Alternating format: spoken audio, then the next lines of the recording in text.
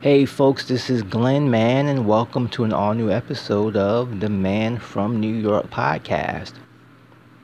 Now, here in New York, we are right at the beginning of what they call Restaurant Week. It's 2 weeks, but it's called Restaurant Week. And it's sort of an event where people can visit restaurants and get sort of deals and discounts at places where maybe they want to check out, but thought it was too pricey, or maybe a place they haven't been to in a long time and get a chance to go back to. It's one of the really big events in the restaurant industry here in the city. And of course, the restaurant industry is a big part of the fabric of New York, providing jobs, providing sort of the cultural cachet of what it means to be in New York, to live in New York. And the thing about restaurants is that we're so used to it, but at one point there had to be a first restaurant, right? And I don't know when the first restaurant was. Was it was it maybe in ancient Babylon, right? Maybe somebody opened up a cafe. Maybe ancient Egypt, right?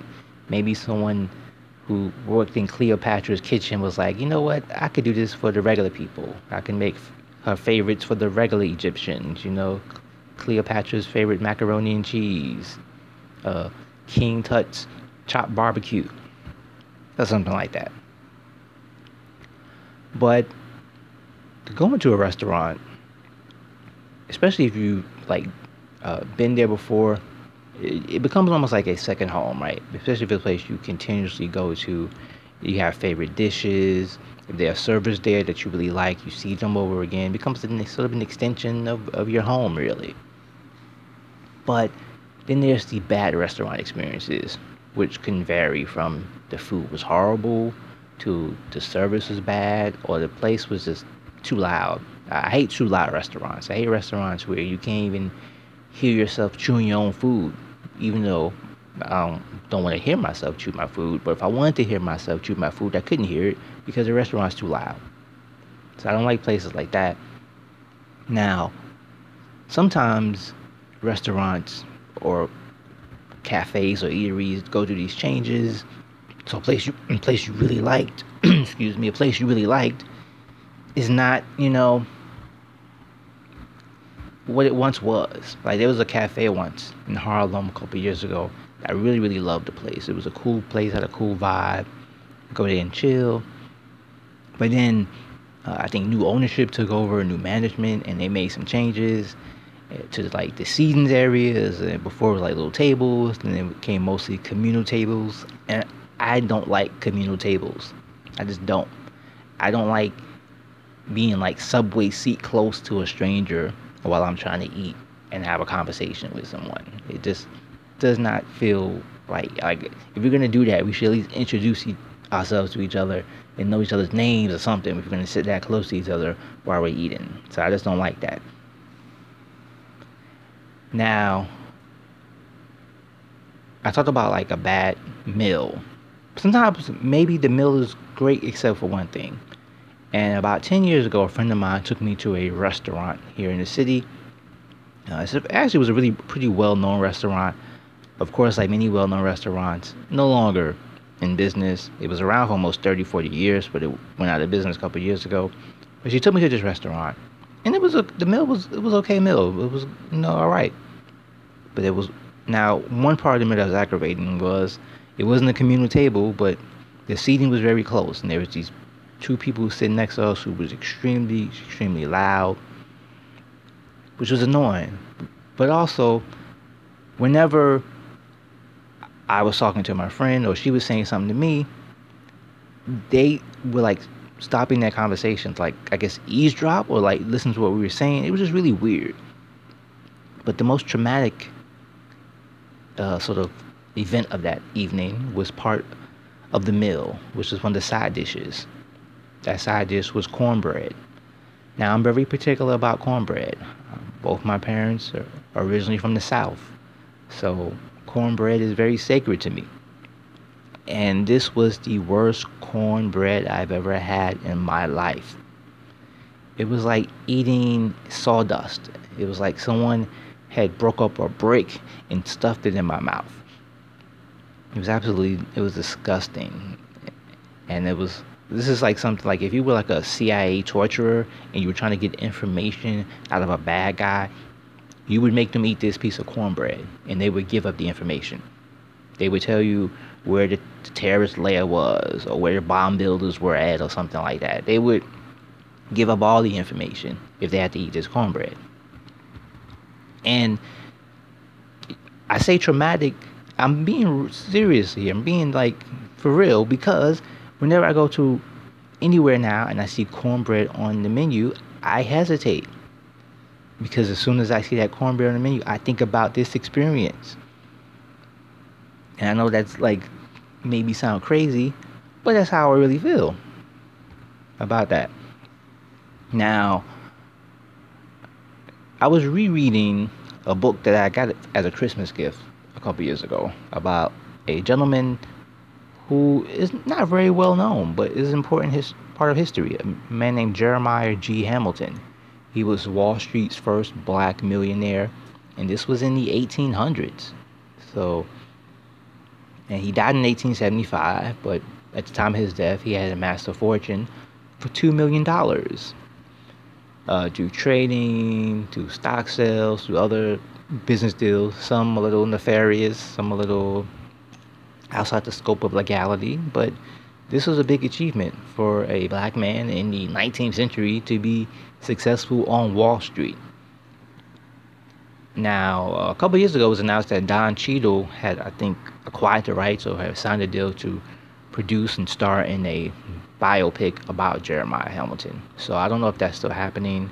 But speaking of Don Cheadle and Wall Street, Don Cheadle is starring in a new TV show on Showtime called Black Monday, which is sort of a comedy taking place in the 80s, which is about the infamous Black Monday event of 1987 when the stock market crashed. One of the worst days in the market's history. I remember being a little kid when that happened. Now, as a kid, you hear stories about the Great Depression and the stock market crash of 1929. And while 1987 was not quite that, still, as a kid, you hear stock market crash, you're thinking, oh, great. Now I'm going to have to, search the streets for apples, and walk around with a tin can and beg for shillings, something like that.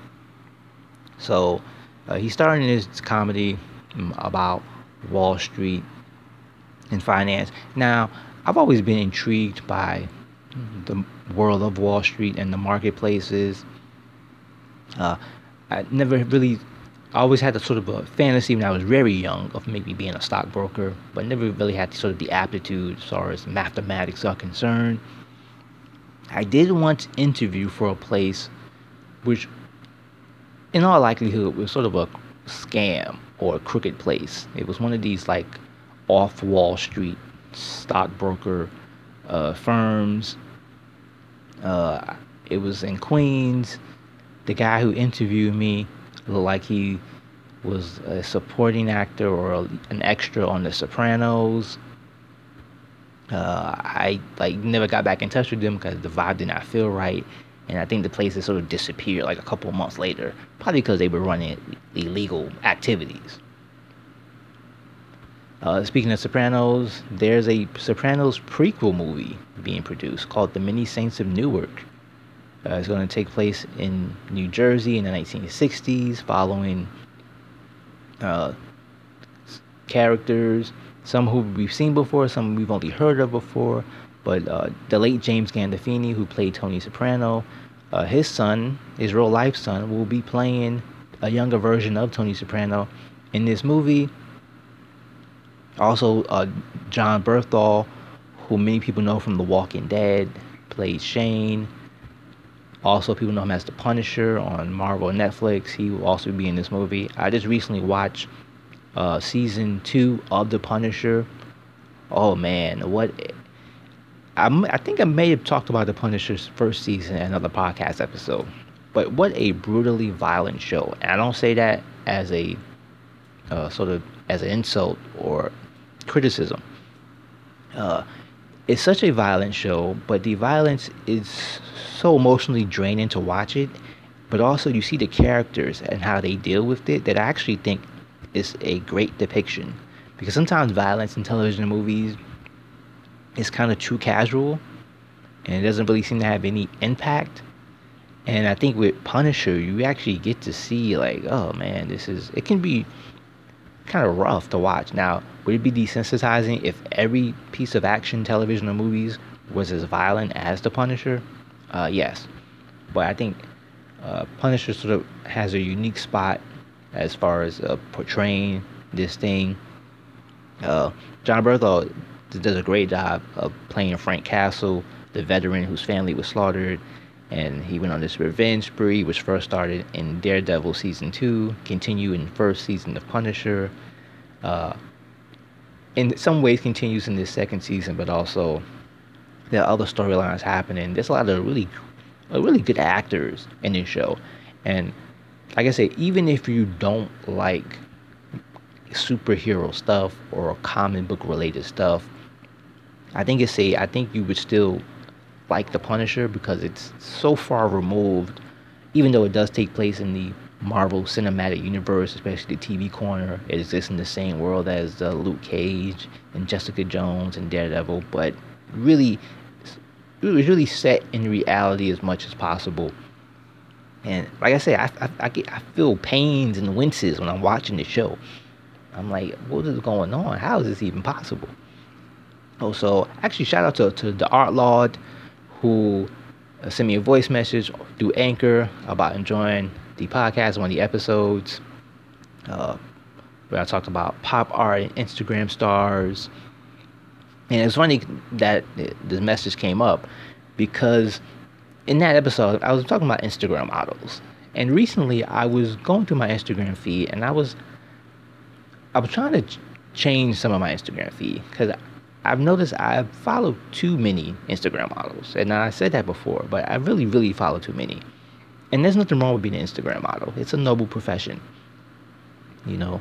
But I was kind of like, it's just I gotta change it up. I gotta diversify my feed because basically, look, if I've seen your butt more than I've seen my own butt, then like, but I don't even know you in real. I don't even know you. Then this seems kind of strange. So I'm diversifying my feed, trying to find unique, interesting people doing different things. So I've unfollowed a couple of these sort of Instagram models, ones that have like thousands of followers, where it doesn't even make a difference. They would never notice. If it was someone who had like a couple of thousand, a couple hundred, I wouldn't unfollow them. But someone who has like 100,000 or a million, it doesn't really matter. It's not gonna affect them. So I'm sort of weaning myself off the IG model fix for a moment. And there were some other things happening in the news. Of course, the government shutdown continues. It's like was it day 33 or day 34? Or anyway, it's days too damn long. It's come on. I don't really get too much into politics on this podcast, but I think it's safe to say this is not a political statement at all to say that this is stupid and dumb. The fact that TSA workers still have to go to work, even though they're not getting paid. And their job is to protect our airports, protect our people. And they're forced to go to work without pay, not knowing they're going to get paid. People who now they've missed a month of paychecks, have mortgages to pay, they're not going to be paid, have groceries to buy that can't be bought, have rent to be paid that can't be paid, have children, they may need medicine, they may have certain things that need purchasing, health insurance, whatever they're doing. I think that's totally unacceptable. Also, with the workers who are being furloughed, right? They're just sitting at home waiting for some news, like waiting for something to happen so they can go back to work and they can get paid. Now, eventually this will end, right? How much longer will it last? I don't know. In regular times, it wouldn't have lasted this long, right? It would have been over in, 10 to 20 days, and we would have said, oh, well, it's finally over. But this seems like this could have the possibility of lasting damage for many people. So I just wanted to get some words in on that. Thank you for listening to the Man from New York podcast. You can follow me on Instagram at Glenn Price Man, Glenn with two N's, Man with two N's. Even if you're an Instagram model, yes, you can follow me. You can also email me. The email is podcast at manglenn. That's also Man with two N's, Glenn with two N's. I'm still on Twitter with the same handle on Instagram, but I'm on the Twitter break because needed some time off from some of the voices and sometimes the perpetual craziness and outrage and this and that and sort of the emotional yo-yoing that takes place. And I actually feel better not being on Twitter. So once again, thank you for listening. Man from New York podcast.